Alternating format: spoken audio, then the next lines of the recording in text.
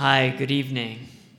Welcome to the National Academy. I'm Marshall Price, the Curator of Modern and Contemporary Art, and welcome to the March installment of the review panel. I just want to say before we begin that there are some brochures in the back that have our public programs in conjunction with our 185th annual exhibition, which is currently on view. The galleries will be open until 9 o'clock this evening, so if you haven't seen the show, please take a stroll through them after the review panel, if you will. The moderator for the review panel is Mr. David Cohen.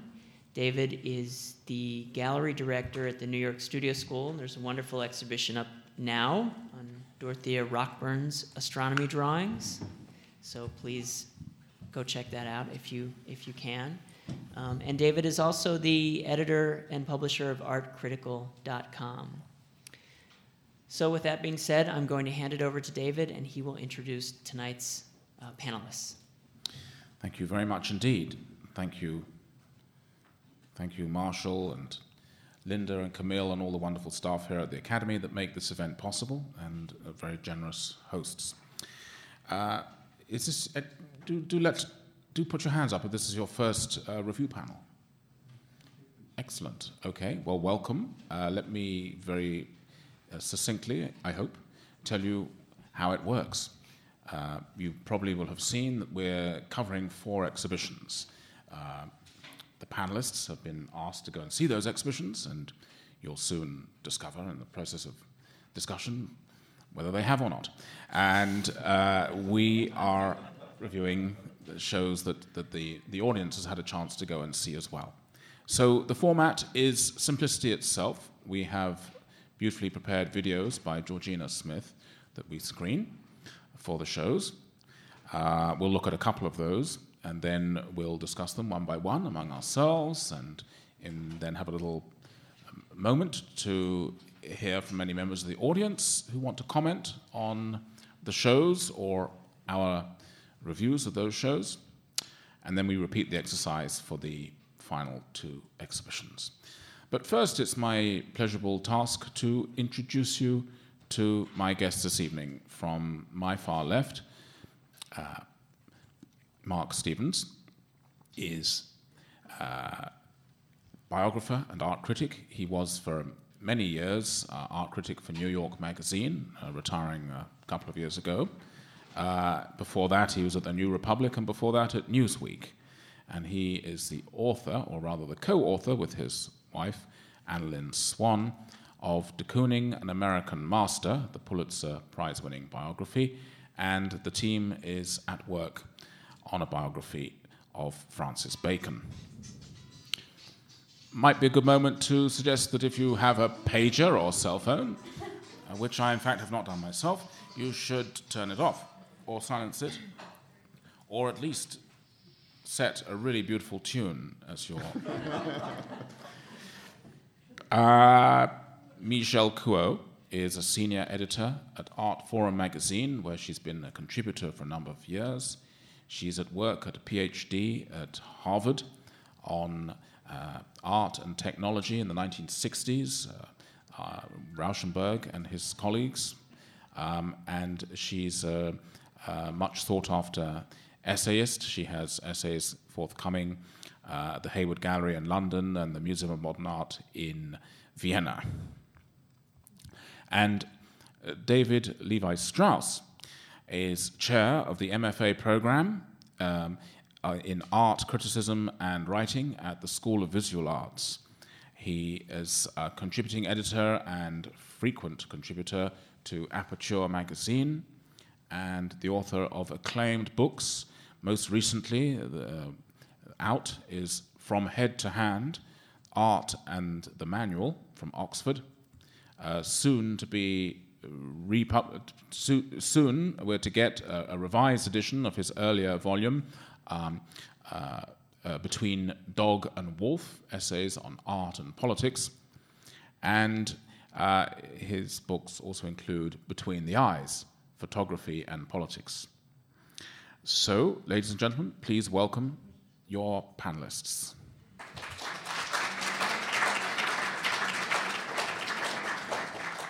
Great. Well, the first couple of shows we're going to look at are Mike Nelson at 303 Gallery and Jonas at Yvon Lambert. So if we could lower the lights and see the first couple of videos, that'd be very welcome.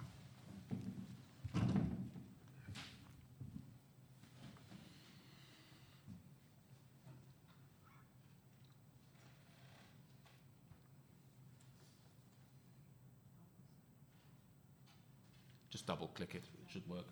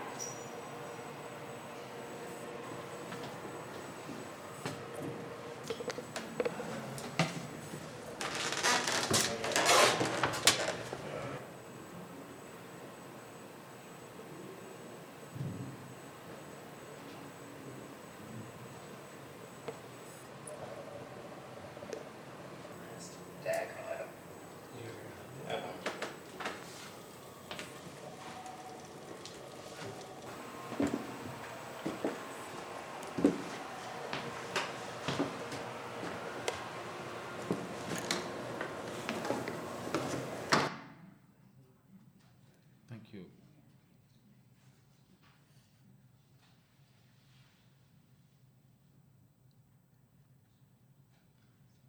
Okay, so let's look at Mike Nelson, at Joan Jonas as well, please. Thank you.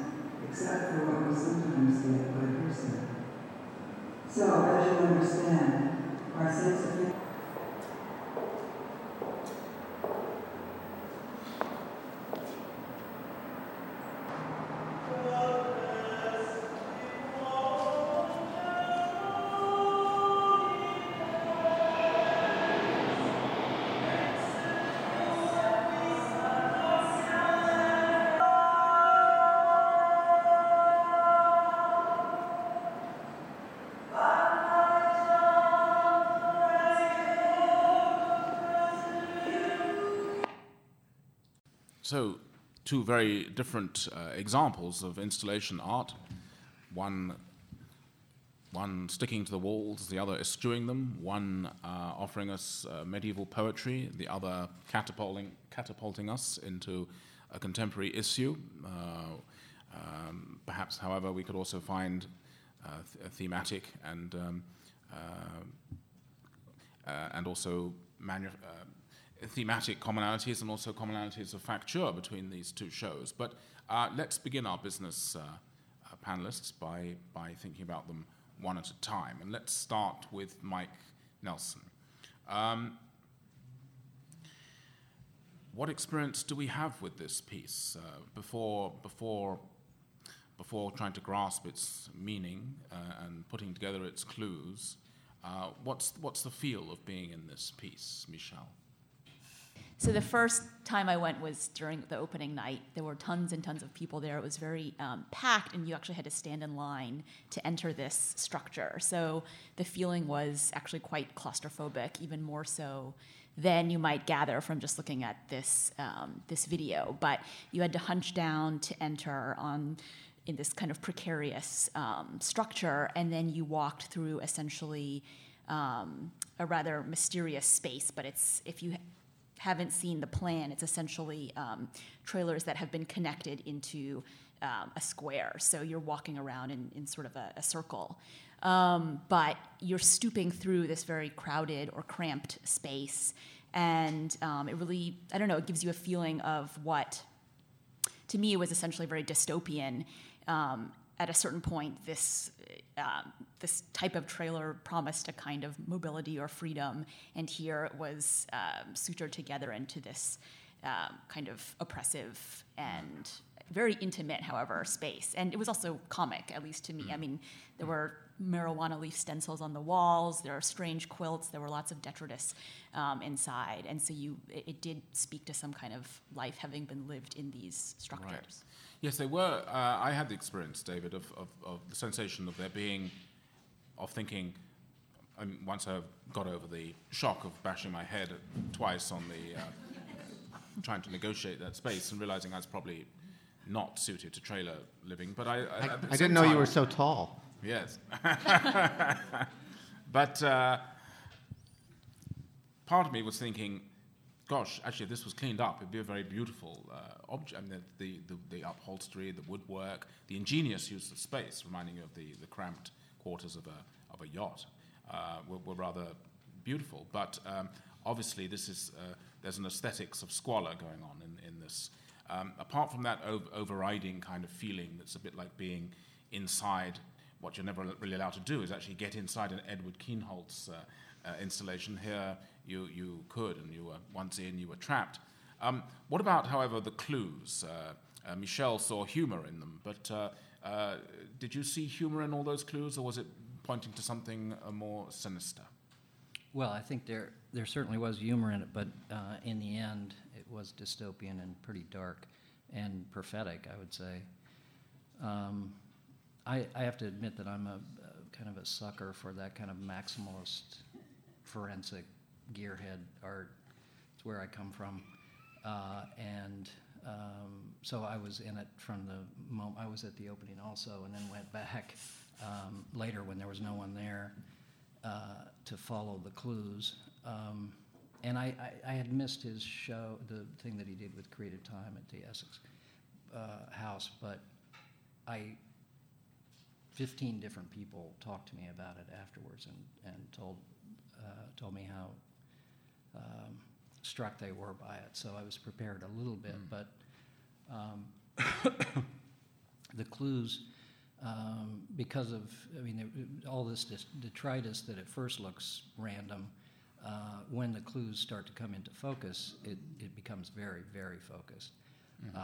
And a progression through, a narrative progression through, you have a radio tuned to static and then in the last room, a TV tuned to static. And I think it's unusual for a British artist to get this far into the American psyche. And to me, that's what it was about. It was about American exceptionalism, adventurism, and ultimately the warlike, the history of wars. I mean, there was, it could have been, a couple of those trailers could have been Vietnam veterans. That's funny, because Mark, I was reading the clues very differently. I thought this was linking together the trailers of various anarchists or jihadists who'd gone underground, and that this was a guide through the sort of the labyrinth of the terrorist imagination. Yeah. There was lots of clues of, and then there was also drug use, but there was also in one quarter, but in another there was a guidebook to India and a copy of Kropotkin and various Islamic motifs as well. Did the clues add up to a specific meaning for you, or were you left with a generalized aesthetic you could share? Yes, initially my initial response to many things is comic, and I thought, Uma Thurman should show up and kill Bill. I thought that was there's a sort of strange, gritty, trailer park trash, but violent undertone to the piece. That is a thing that is used again and again all across American culture, in film as well as TV, as well as art. So it has that feeling. It also, just to be art-y about it, I thought of Kabakov setting up environments where people have been and have left clues about their background. I thought also of Kienholz, as you did. But or Deschamps' last work. Yeah. The Étant donné, yes. That attempt that many artists have made to create environments that somehow become psychic portraits of either a milieu or a person. And in here, I did notice there were a lot of Islamic Persian writing. You could imagine this was a disconsolate American-born, probably, because of Fort Comanche was there, cartoons, things, who had been to India and traveled and dreamed of traveling, but was involved with terrorism. There's clear links that are little clues that are trying to make you think, of terrorist origins. Anyway, that was my response. Well, yeah, but at the same time, it's implausible they would be inhabiting this Airstream. That was what was interesting, was that there were these kinds of... They seem more random to me than anything, in the sense that if there's a linear narrative to be culled from those signs, it wasn't that they came into a neat sort of... No, you don't know portrait. What happened. Yeah. You don't know what happened, but when you see you see a knife, great big knife. You see the kind of grubbiness of it. Then you see Fort Comanche, an American version of sort of stupid Western violence. But then you see these books, these mysterious little things with Persian writing on them, and you don't know what that means. I can't read that. I think it's meant to imply, is this some kind of foreign thing here? Is this what is... Well, there was Persian music, a lot of Persian tapes. Right. Also, Hazrat Inayat Khan's writing. The Persian theme really started very early and went all the way through to the end, which I think is the ultimate. I think it's predicting war with Iran, basically. I think that last room with the M16 clips and Donald Duck with a nasty head wound and shrunken head. That's, as the clues came into focus for me more and more as a very strong narrative. But Michelle, it sounds like one of the things going on actually is tearing us between a literalist reading of this as almost a stage set of an actual trailer that an individual might be inhabiting, and this more, and that's like a sort of movie set, but also the more opera or theatre set, that it's fanciful and it's high artifice, but mixed with a sort of literalism as well. The way the clues are dispersed seem to me very considered. So it was distressed and scruffy and looking and rough, but the clues were almost like clues in a board game where you're supposed to work out where the murder took place. Did you think they were leading you somewhere? Because I've only seen it once, and I didn't really spend the time to think, is it going from A to B to C to D in any way? Sorry, go ahead. Go ahead. I was going to say it's in a circle, though. It's leading you in a Right. circle. So to me, that was what was interesting, is that it's de-Turing functionalism. It's the functionalist object that has been made surreal or absurd, so that any kind of literal narrative you would piece together. Well, it's not a trailer that's going to move very But easily. it's also Yeah. it's the circled wagons. It's the circled yes. covered Fort wagons that Comanche, are also or spaceship covered wagons into space is basically the. I mean, it's even that arrangement was very telling for me about the American psyche. And it's like the Pentagon as well. Yeah. But not. Hopefully, the Pentagon's a little more high tech. I mean, I say hopefully, but coming back to this literal versus theatrical, not I'm trying to use those phrases in a loaded way, but coming back to the stage set versus the movie set. You say it's circular, Michelle, but obviously you're forced in a particular way by virtue of going in the steps, and most people would gravitate towards a clockwise rotation and then feel they've done it and go to the next show, wouldn't they? I mean, a very committed fan or somebody reviewing the show might go for a second or third lap, but it's kind of fair to feel that there is a staged experience and unraveling of clues. Did you feel a sense of narrative of something getting hotter or more progressing towards something, or was it a sort of a unified experience that happened that evolves? I actually went the wrong way first when I went in because there were so many people and it was actually quite crowded. So to me, it wasn't clear that there was one trajectory if it hadn't been for other people simply potentially moving in a way that they thought was natural to them. So that is an interesting point in the sense that I'm not sure. I don't know. To me, it didn't feel like there was this progression towards some, climax, but that may just be because I don't know. I started off in a different orientation. So it's the first work of his, David, that I've seen in the flesh. But judging from the books of his that I've studied, there's a consistently squalid, rough aesthetic in his work, and also a political pointedness, but without being partisan or particularly, to be read in one way or the other. Did you feel that you're arguing that he's somebody who's penetrated the American psyche? Do you feel that was he's something he was setting out to do, or is that something that as an American you'll find yourself responding to? What is it that makes it so American? Is it that it is trailers? I mean, are trailers uniquely American? They may be. I think it was just a preponderance of evidence. I mean, after I spent a long time in there and read all the clues, and after a while, the clues came into focus as quite pointed and quite directional. Not to say that there's still a lot of ambiguity in it, and I don't want to over literalize it, but for me, things did come into focus sharply. And I think he's always dealing with belief systems, and this was, to me, a quite American belief, and sort of the construction of this American propensity and American activities all the way through. I mean, there's a teacher from aircraft carrier, there's a portrait of Muhammad Ali. All of these things, after a while, coalesced for me, and this is, the detective, I guess. But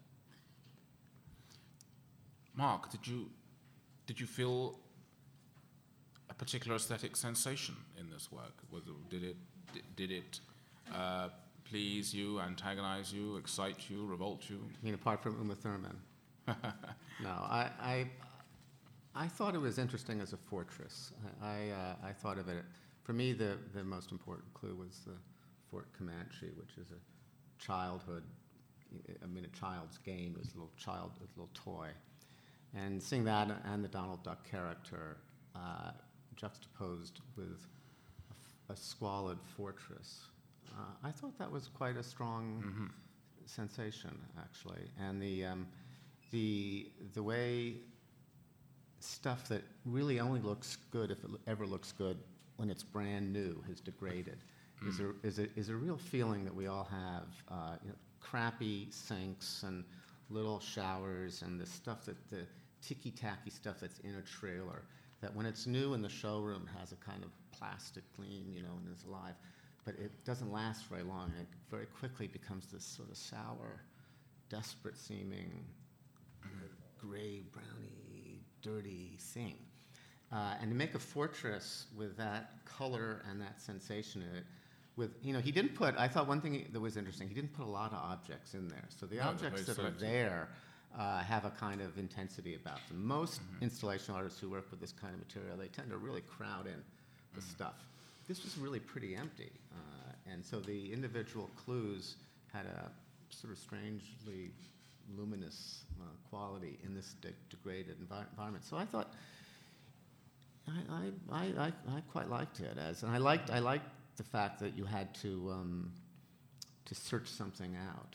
Very often with politically inspired installation art, it all just seems a blaring message to me, and whether I agree with the message or not, I just don't really care at all. But the fact that you had to work here a little bit, it continued to unfold. The fortress thing was not immediately clear to me. Came to me later. I thought it was alive as a work of art, so I liked it. Yeah. Michelle, a final word on the show? What was the final mood that it left you in?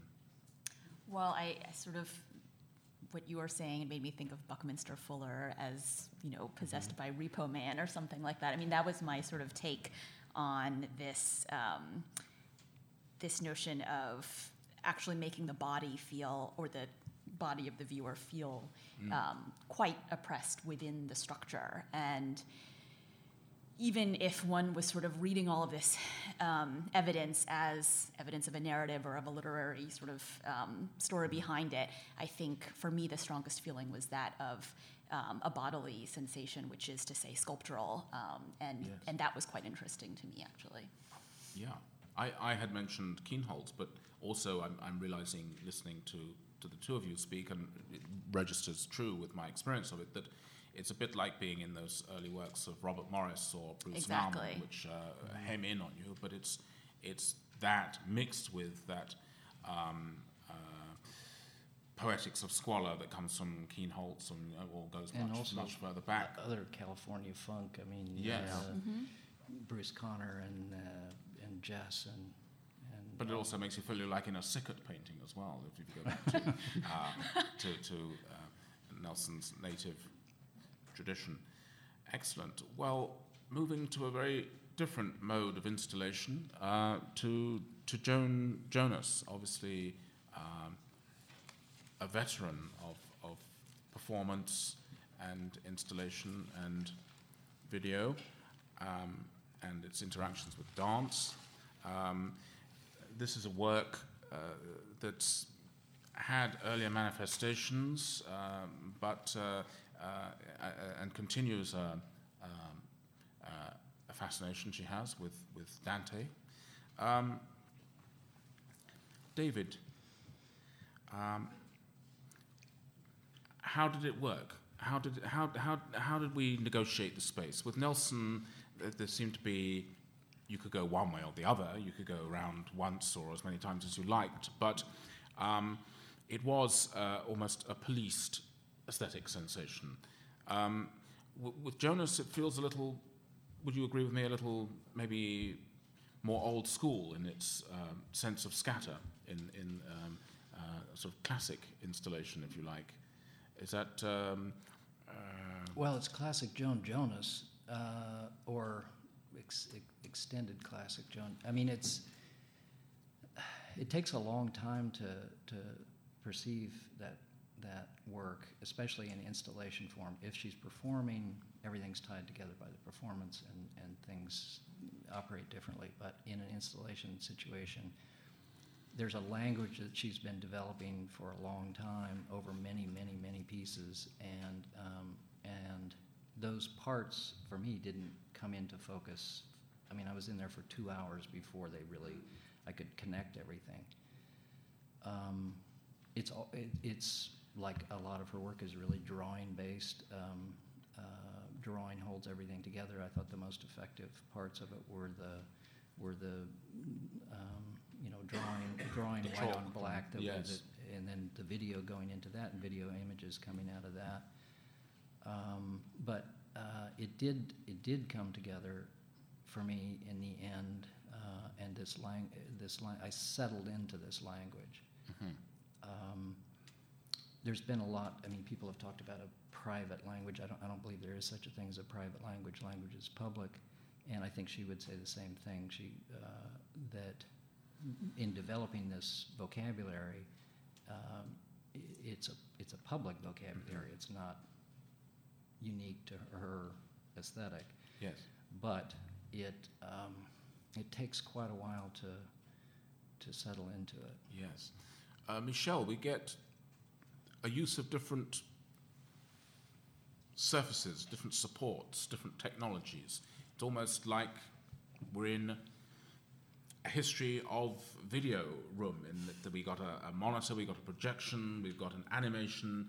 How do these different textures work for you? Did you feel that each one was appropriate to the content of that medium, or did you feel that it was a gratuitous mix of mediums, or did it add to a sense of drama for you?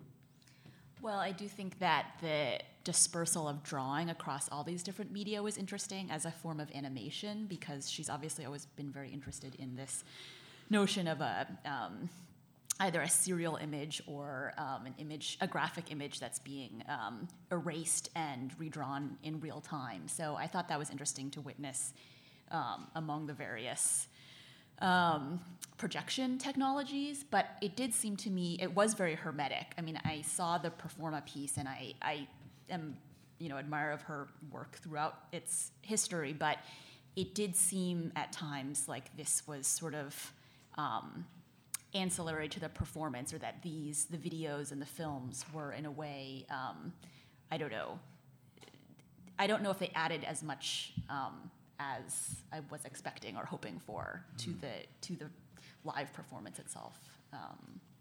Did you see any of the live performance? I saw the Performa, the Reading Right. Dante at Performa, yeah. So, Yes. but I think what is interesting is that there were also sculptural elements and this sort of neon light piece as well. Yes. I mean, that was, and also the use of sound in the space she's always obviously paid a lot of attention to that as well. And I think as you move through the installation, there is a very interesting experience of the different types of oral or acoustic shifting parameters as you're walking around. So I thought that was interesting too. But again, I'm not sure if the narrative to me, I mean, I stayed there for quite a while too, and it did seem opaque in a way that I'm not sure, I don't know. I'm not sure I totally got it. Well, me too. I worked very hard on this one because I was going to be here. I think I wouldn't have worked as hard if I wasn't going to be here. But I spent more than an hour trying to sort of puzzle it through. And I watched other people come in and out of the gallery, and nobody else was doing that. I mean, people would come in for a moment, really, or maybe 3 or 4 minutes at most, and then leave. And I wonder if that's not saying something about whether this is successful as an installation. I think people were not hitting on it, really. I can well imagine that it was a very successful performance in real time with real people, but it was very difficult for me to engage with it, except in a dutiful way. And I also had, there's something that happens when artists use a great work of art like Dante that is very, in my view, dangerous, which is that the strongest feeling I took away from this, and I'm an admirer of hers, a long-standing admirer, but the strongest feeling I took away was, I really want to read Dante again. It's been decades since I have, and the little bits of Dante that are there. The readings. Well, they seem so concise, tight, visionary, beautiful, and I just thought, I want to go there. And maybe that's not the impression that I should be taking from. Maybe it's not suitable to a Chelsea experience, because in Chelsea there's just we build a speed. I mean, commendably you broke that pattern and spent an hour there, but Chelsea is not friendly to 1 hour of savouring of work. Whereas last night I had the amazing privilege to see the last night of The Nose at the Metropolitan Opera, where Kentridge, you're sitting in a $100 seat, so you're certainly going to pay attention and give him and Shostakovich the time they're demanding, and it's well rewarded. But there is a highly masterful marshalling of means, but it's also it's wild a bit like Jonas, but it's also very it has to be by virtue of the medium faithful to the work, or at least in very direct relationship to the work. I almost felt, to be honest, and I do adore Dante, and I had an obsession with Dante and the visual arts for about 20 years ago. I didn't pick up much Dante. I mean, I heard Pat Steer intoning Dante for a few minutes and thought, that's fun, there's Pat Steer. But I didn't really feel there's Dante. Well, you could see some riffs on some of the imagery there. I mean, the famous thing about the grasping. Yes. She works with that. But it does seem like a riff, a kind of casual riff on a very great world image, Yes, she just joined, David, a very illustrious line, going back to Botticelli or further, of artists taking on Dante. Yeah. I mean, I think it's a very strange relation to the animating text in this, and I felt that it didn't really illuminate the text. It was more seeing it as breaking it down into raw speech, which is not totally inappropriate with Dante. Yes, he invents Italian after all. But I found it more so than the HD work that she did. I saw the performance that at Dia Beacon, and that was to me a high point. And the time was so different. I mean, because it lasted for 2 hours, but the performance moved you. And moved the animated images around and gave it a cohesion that the installation probably couldn't have. But she's dealing with these elements over and over again, and they come up in different ways, and she deals with them in all these different media. But the performances. Even film performance doesn't do that thing with time. So I think time is the great difficulty for installation artists very often. How they organize in a live performance, just the bodies there, and the fact that there has to be some acknowledgement of theater and of some sort of narrative feeling that's structuring time. Otherwise, people just get angry and they don't pay attention. They tune out. How you do that in a room which is trying to depict what was occurring in real time, and how you organize that space so that people don't just come in and browse for a moment and leave. I don't know. I mean, it's very, very tricky, and it's very, very difficult. And so often these installations seem like a residue of a performance, Yes, souvenir shop for the and to be able to rethink it and remake it as a new work of art is obviously the trick, but it's very and Michelle, isn't there to some extent, by giving you 4 or 5 performances simultaneously in these different formats, isn't there a sense in which you're being given an intentional overload and actually being discouraged from following one of those strands at a time? And do you think if she had her ideal, she'd have it in 5 separate rooms, or do you think she actually likes having this environment where you're enveloped by like a mesh of happenings?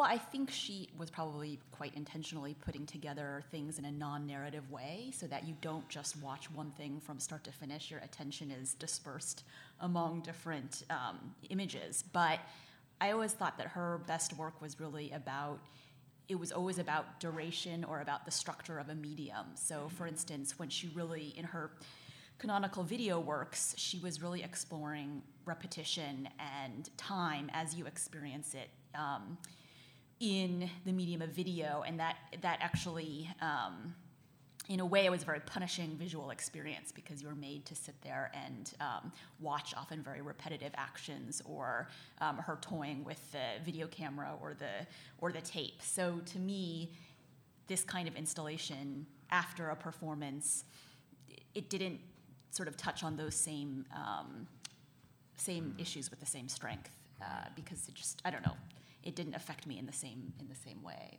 It wasn't as strong an interrogation of certain constraints like video or time. Right.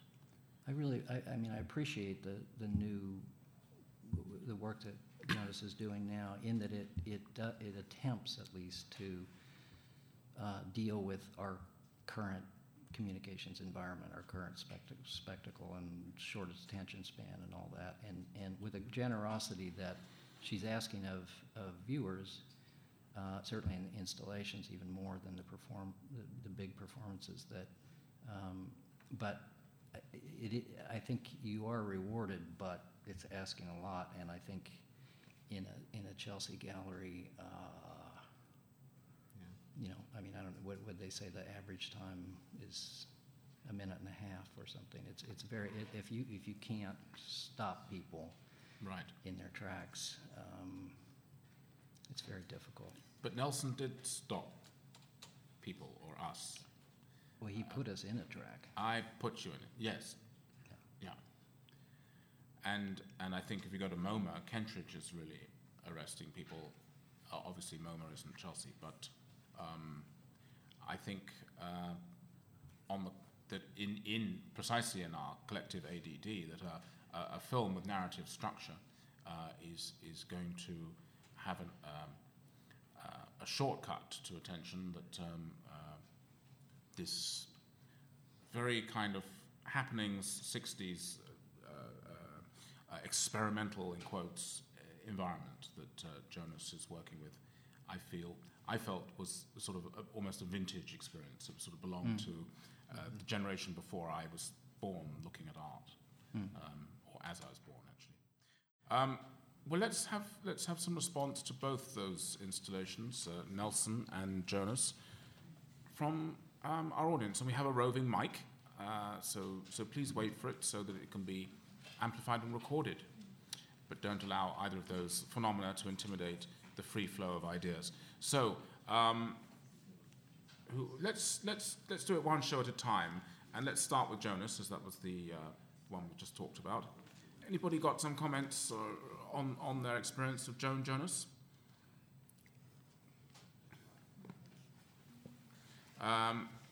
Okay. Well, we'll go on to Nelson, and if you suddenly in the course of yes, there's a gentleman. Yeah. Just in terms of time, I just wanted to say that it was nice to see an older artist for a change, and someone who has been building on one vocabulary for a long time, and then the way that she layered it, I felt like it honestly stopped me for a long time, and I just enjoyed spending time in there. And even if I couldn't get Dante out of it directly, it felt like it was focused enough and layered enough that it was rewarding to stay in there. And I felt like it's nice to see an artist of maturity, even if she was working from the 60s into the present, in Chelsea, where I feel like there's just so much hype around like youth and novelty and inexperience. Right. And how about Mike Nelson then? What did the audience pick up from the clues in the Mike Nelson, and what mood did they come out with from that labyrinth of terrorist trailers? Right. Okay. Not. Yes. Marshall. Well, I don't think that you all mentioned this, but I believe, if I'm not mistaken, that the trailers actually move in something of a chronological sequence. I think the first trailer you enter is from the 1930s or something, and the next one's from the 1940s, and so on. So I sort of felt like, when you were talking about a narrative element in the piece, and I felt very much that was leading me to some sort of climax in the last trailer, which I believe was from the 1970s. So it's just interesting, I think, to think about it in that regard. Yeah, I totally missed that myself, I must confess. Excellent. Good. Well, let's move on to painting. And our next two shows are Robert Ryman at PaceWildenstein and Anya Kieler at Rachel Uffner, so Uffner in the Lower East Side. In Chelsea, we were kind to you this month and gave you two galleries in the same street.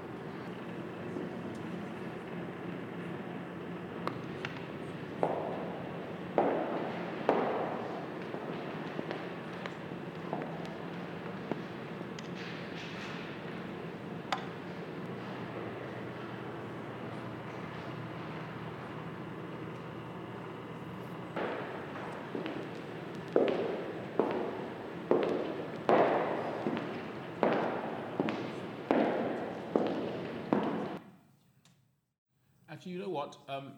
Let's put the lights back on. If you don't mind, I think we're going to talk about the Ryman, then see the video for Kieler and go back to her. So that the visuals are more present. Usually one sighs and apologizes for showing a video rather than a PowerPoint for painting because one wants to be able to see the painting, see the picture. And yet here I feel, perhaps it's thanks to George Smith's excellent camera work, but I feel actually that what Ryman is doing and what Ryman is about vindicates reproducing it in motion rather than statically. Strong sensation in this show of the sum being greater than the individual parts. Not to say that the parts are not individually savoured in the way they're put together, but I concur with the artist himself when he says, "I'm not a picture painter. I work with real light and space, and since real light is an important aspect to the paintings, it always presents some problems."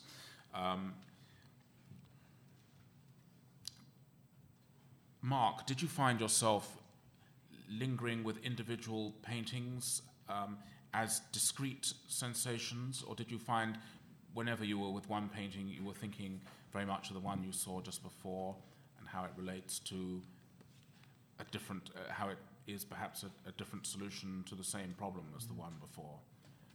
I would say I did both. I love this show. I thought that the video was a torment to watch, in fact, because it's no fault of the person who held the camera, but really this is one of those shows that you just absolutely, it's illegible if you don't actually see it in person. And I thought that what entranced me was that these individually as well as the collective, they all seem to me as alive as animals. I mean, you would, the perceptual changes that occurred in each image as you move just a few inches from one. There's one that when you just came right in that had two sort of floating rectangles, and if you look at it straight on in the way it's lit, you couldn't see those rectangles. You move a few inches this way, you begin to see them. Now, why does that matter? Does that matter, or is that just a perceptual trick?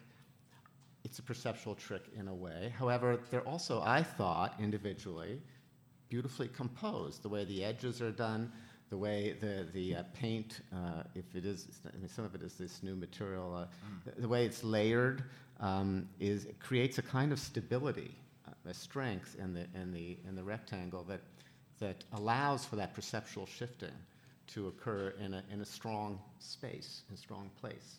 So individually, I like them, and then as a collective, as you say, you feel like all these eyes that are constantly shifting and looking at you. So I thought it was a very interesting show, and not just a trick, as you might. It is precious in a way, you know. I mean, you can make that argument in the reduction. Was preciousness, Michelle, the overriding quality of your experience? No, I mean, I think he has always shown that, in fact, instead of a sort of precious modernist project, his work is precisely the opposite, which is to show how arbitrary those conventions of modernist painting are.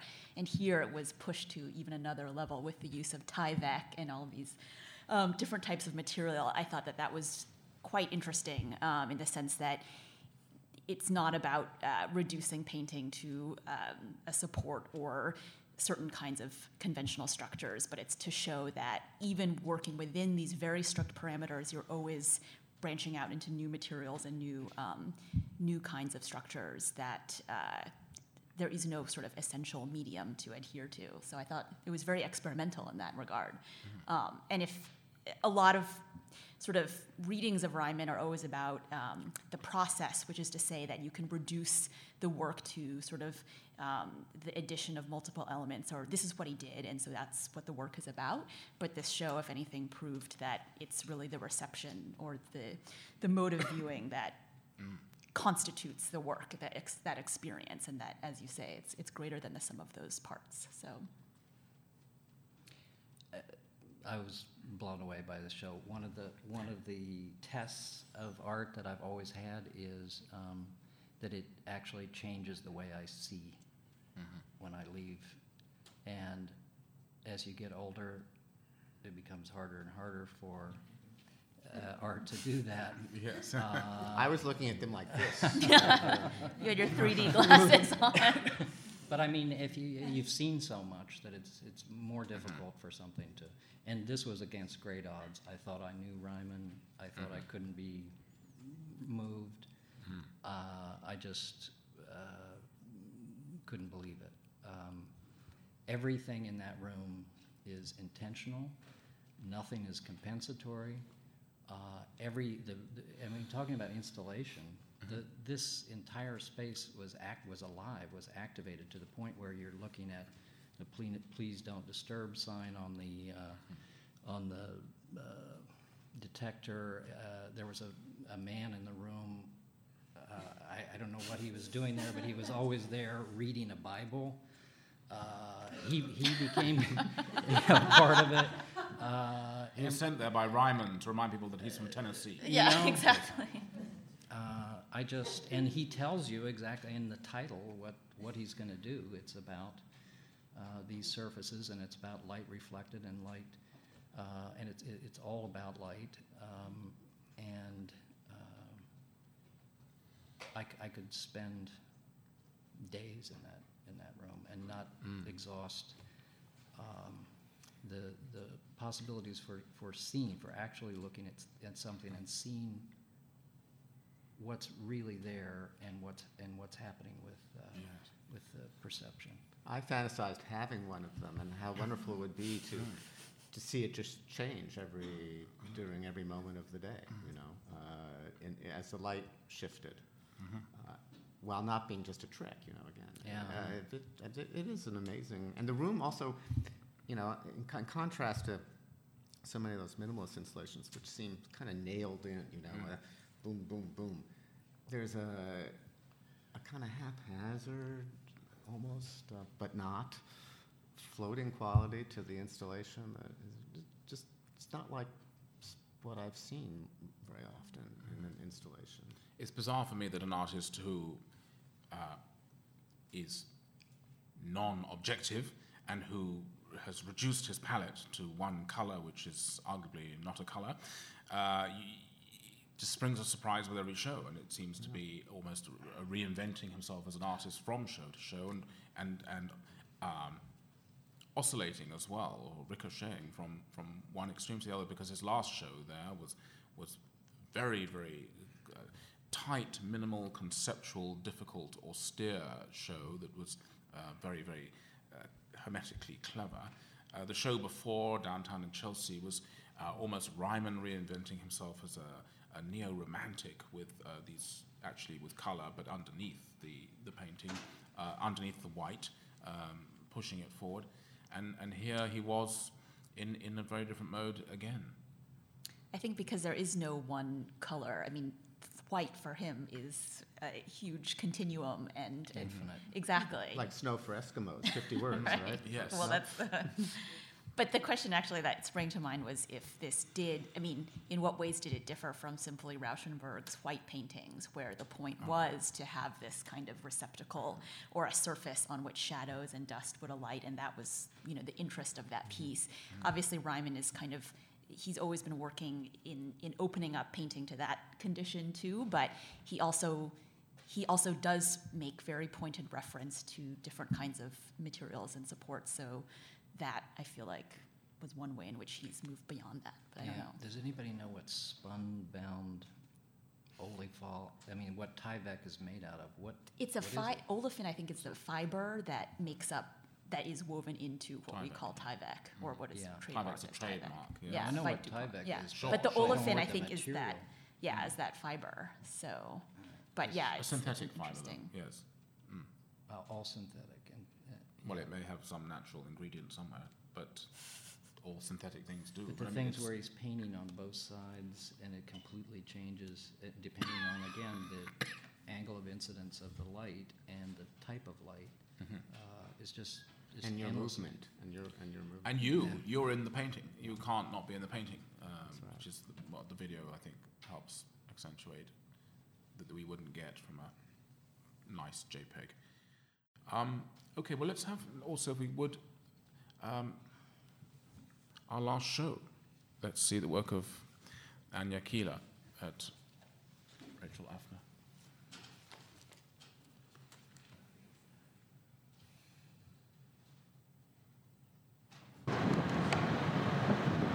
You have to wake up the computer, though.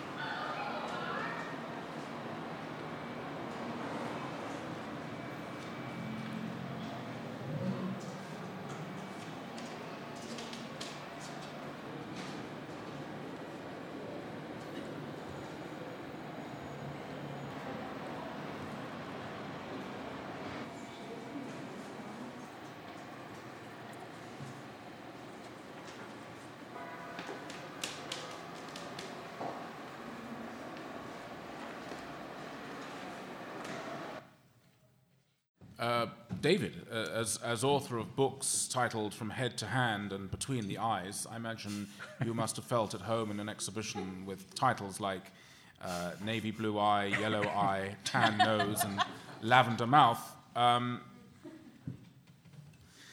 It's very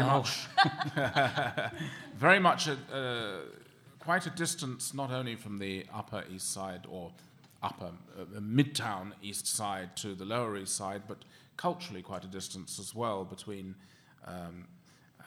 Ryman and Kieler. What could you make of this show? Well, Clint Eastwood I guess it was Unforgiven, where he shoots like 9 people, and then he says afterwards, "I was lucky in the order." She was unlucky in this order, seeing it after Ryman. For me, it was all compensatory, and mostly arising from a lack of commitment. I mean, I found that the color was compensatory for the lack of formal inventiveness in the forms. I found that the sand in the color was compensatory for the lack of vibrancy of the color. The fact that the pieces, the eyes, nose, mouth, were formed into faces was compensatory for the fact that the individual forms were not strong enough. I mean, I did think of Jonas, the fact that she, coming out of minimalism, and one of the things that she got from that was a strong sense of form that has served her very well. And then the Ryman, where everything is intentional, there's nothing compensatory.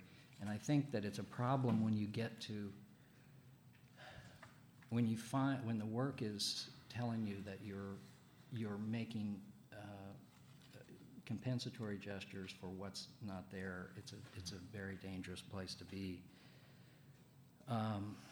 Yeah. I'd also just seen Kentridge's The Nose Right. Right before, and that disembodied nose I thought had more character and more life and more and was more animated than any of these. Oh dear. But These noses stink, do they? Okay.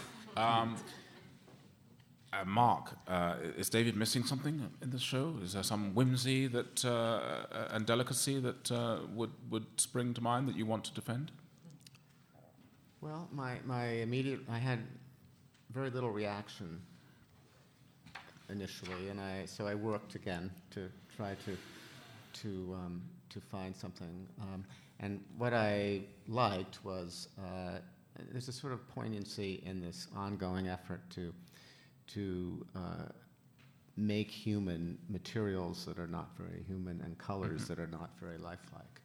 So that people like Eva Hesse and people like that, working with strange stuff and trying to make it, give it a life that's a kind of human life. That's what she seems to me to be concerned with. She uses sand, which is, of course, a classical medium, but then she uses these very, very bright artificial colors. Yes.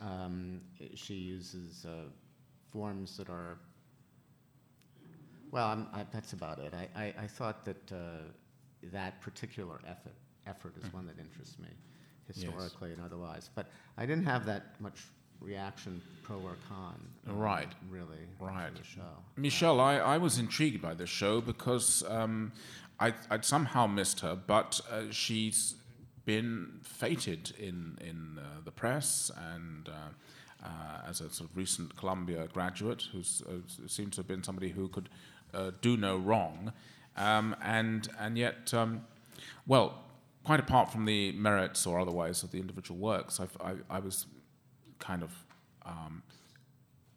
nonplussed by the installation in a gallery where I've seen both as the Rachel Uffner Gallery and its predecessor when it was a cooperative for some years down on Orchard Street. I'd seen people make brilliant and inventive use of that forbiddingly long and narrow space, and yet here I felt it was almost like student work in a sort of gift shop of some sort. But will you spring to the defense of Kieler? Well, I have to say I'm myself on the fence, but I did wonder, is it so bad that it's good? I mean, it was a little bit like seeing the Ashley Bickerton for me, where recently at Lehman Maupin, I guess it was actually almost a year ago, but it's so intensely, the colors are so over the top in their kitschiness, as are the forms and the kind of iconography, that to me, it must be a pastiche of some kind. And is that interesting? I'm not totally sure, but it did, to me, it had to be quite an intentional flirtation with the boundaries of bad taste, and that it still remains interesting, at least to me. Well, the one that certainly seems to spell an intentional vulgarity is the screen, quite apart from its title, boob, eye, and hand job. I missed that. The sheer thanks for sharing. the sheer tackiness of A, being a screen, B, being multicolored. I mean, compared to it, the rest of the works I thought were actually just very polite essays in almost like a sort of cubist sculpture. They didn't seem vulgar to me enough. Neither vulgar nor finessed, but rather sort of academic. Why do you've been following her career a little better than some of us maybe? Why do you feel? Why do people rate her so highly? What's she considered good for? Well, I'm not sure about the critical reception at large, but for instance, seeing her, she was part of this group show at White Columns that Primary Information curated, and seeing her in that context did make more sense than perhaps this installation, this solo installation. But at White Columns, for example, you saw her near a Kai Althoff video and a zine, or a Peter Coffin piece that was made of actually highly pigmented sort of powder that actually resonated very well with her work. So in that sense, I did feel that she's clearly referencing or sort of communicating with bad painting, with sort of these, I guess, intentionally kitschy forms. And the question is now, pastiche is just as common as non-pastiche. So what do you do from that very postmodern standpoint? Like how do you go from there? About the tradition of intentionally bad work. Right, exactly. But to say that, like, for instance, Wade Guyton riffs on the monochrome. There must be a chronology there. Well, Right? bad painting obviously is so Kiebenberger, Albert Olin. I mean, this trajectory is something where a parodic take. But what I'm saying is now a parodic take is just as commonplace as a non-parodic take or a self-reflexive take. Be out-of-the-box parodic take. Exactly. So that's why I'm saying I'm still on the fence, but I did at least find that aspect. So the only way you could make bad painting now is to make good painting. Potentially, yes. Right? The only way you can make bad painting is to not know in your own heart whether you're trying to make a good painting or a bad painting. Well, I mean, she also clearly is, referencing types of decoration and the use of the screen. That's something that, or the theatrical mask, which she's used in other pieces as well. These are very low marginal forms, and so I think that has to be part of the project. But we all loved Robert Ryman's painting, but at a certain level, he's playing a rather insolent game with quality, isn't he? I mean, these are not. He's not easily sitting within finessed, reductive, abstract painting. He's not somebody that you really go to for the same quality of reward that you might get from Mondrian or Malevich, or from such contemporaries as Mangold, or even say Robert Morris or somebody. We're always. There's always the sense, I feel, with Ryman, to go back to Ryman, that there's an element of the Joker here.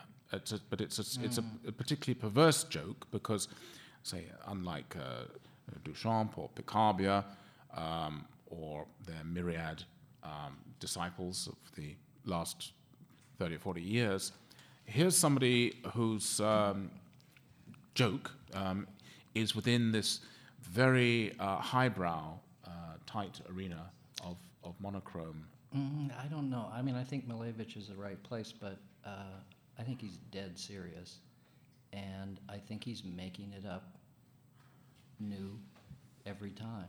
He does though. I agree with. He does have it. There is some aspect of joke in him, but it's a joke that he takes very seriously. It's that he knows there's not humor, but. It's not humor. He knows that he's playing, and that people will talk about it as sort of an end of painting game. He's painted himself into a corner, and he's having a wonderful all that kind of stuff, right? The way he doesn't just be that is sort of fascinating to me. That he elicits immediately those thoughts, precious end of painting, but he's not that. He doesn't end there. And I think there's a kind of joke, a sly joke there, that it seems conceptual and a jokey conception, but it's not. And I agree with you. He's completely serious. I mean, everything, all the materials, all the grounds, all the supports are things that you could pick up in a trash pile at any construction site. In that way, it's not, and you pick those things up and make something extraordinary. But if you describe it, you can't, I mean, it's not, it sounds like... Sounds like it's easy to do. Yes, Yeah. and like it's a conceptually driven, historically minded thing, but in the experience it's not that. No, it's a material investigation. I mean, he's been called, I think, the last modernist painter, and I think with good reason, because he's pushing all of those conventions to an extreme. And it's, I think, the hyperbolic aspect of what he's doing is where maybe this joke aspect comes in, because he is always really sort of going beyond the pale in this way that could, you know, Beyond the pale, in pale. Well, right, no pun intended, but Right. it leads to this use of very arbitrary materials or materials that come from very unexpected sources. He's a truly radical artist, which means you go back to the roots. And when you can do that, when you can go back to those roots, then you can make it all happen again. Right. It's an incredible thing. Go back to your roots, ladies and gentlemen. But before you do, share with us any comments you have on the last two shows that we've been reviewing. Wait for the mic, but yes, please. Marvelous.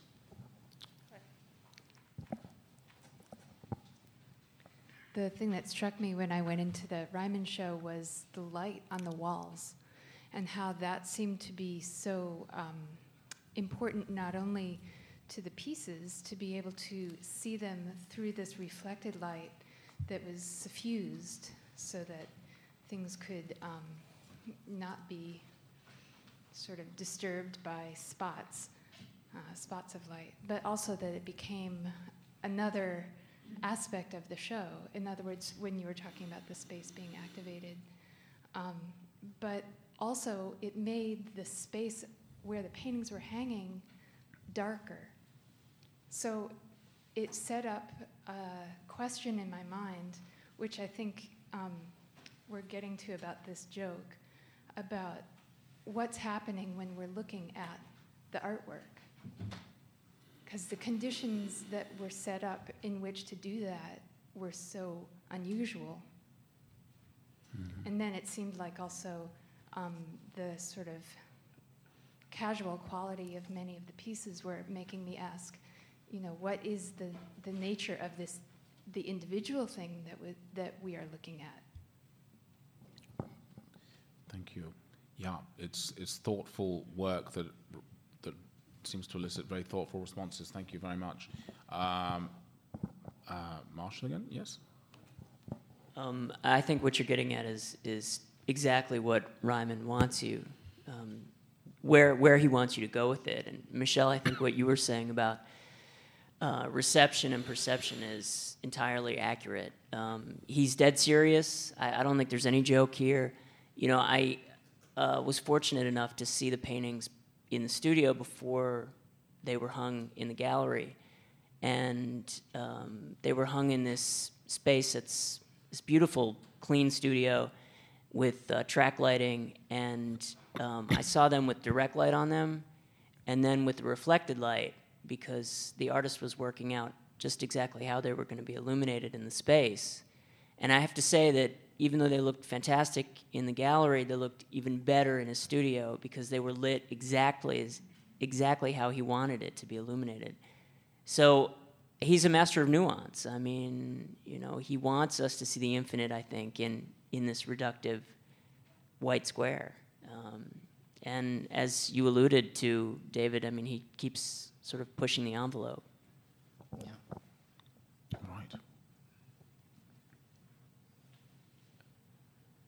Excellent. Can I say something? Yes, please. When I saw the film, it reminded me of another video that I had seen about the Matisse Chapel in Vence, where Matisse had all of the ceramics, they were all white, made by hand in a particular place. And what he wanted was a finish that was so reflective that during the day, because there was a window outside, the light would come in and on these big outlines of forms that he painted, these tiles would have a life of their own. And then the video, what was so neat about this particular video, it showed all of that happening. And it even showed a child in a mass running around trying to catch the light. That's how involved it was. And when I saw those surfaces there on the video, I could see the people, this is what you were saying at the beginning about how the video was important for that work, or I felt it was. I could see, all of a sudden I felt like, oh, there are the people, and you could look at yourself, they're kind of mirror-like, and all this kind of stuff. You could pick it up, and so it seems similar. Thank you. Thank you very much for the comment, and also thank you for your wonderful work on the PowerPoint, on the projection. It just remains for me to thank you all for coming and to remind you that our next and the last, the season finale in the review panel is April 23rd, when Robert Storr, Roberta Smith, and Svetlana Alpers join me to review the Whitney Biennials. So see you then.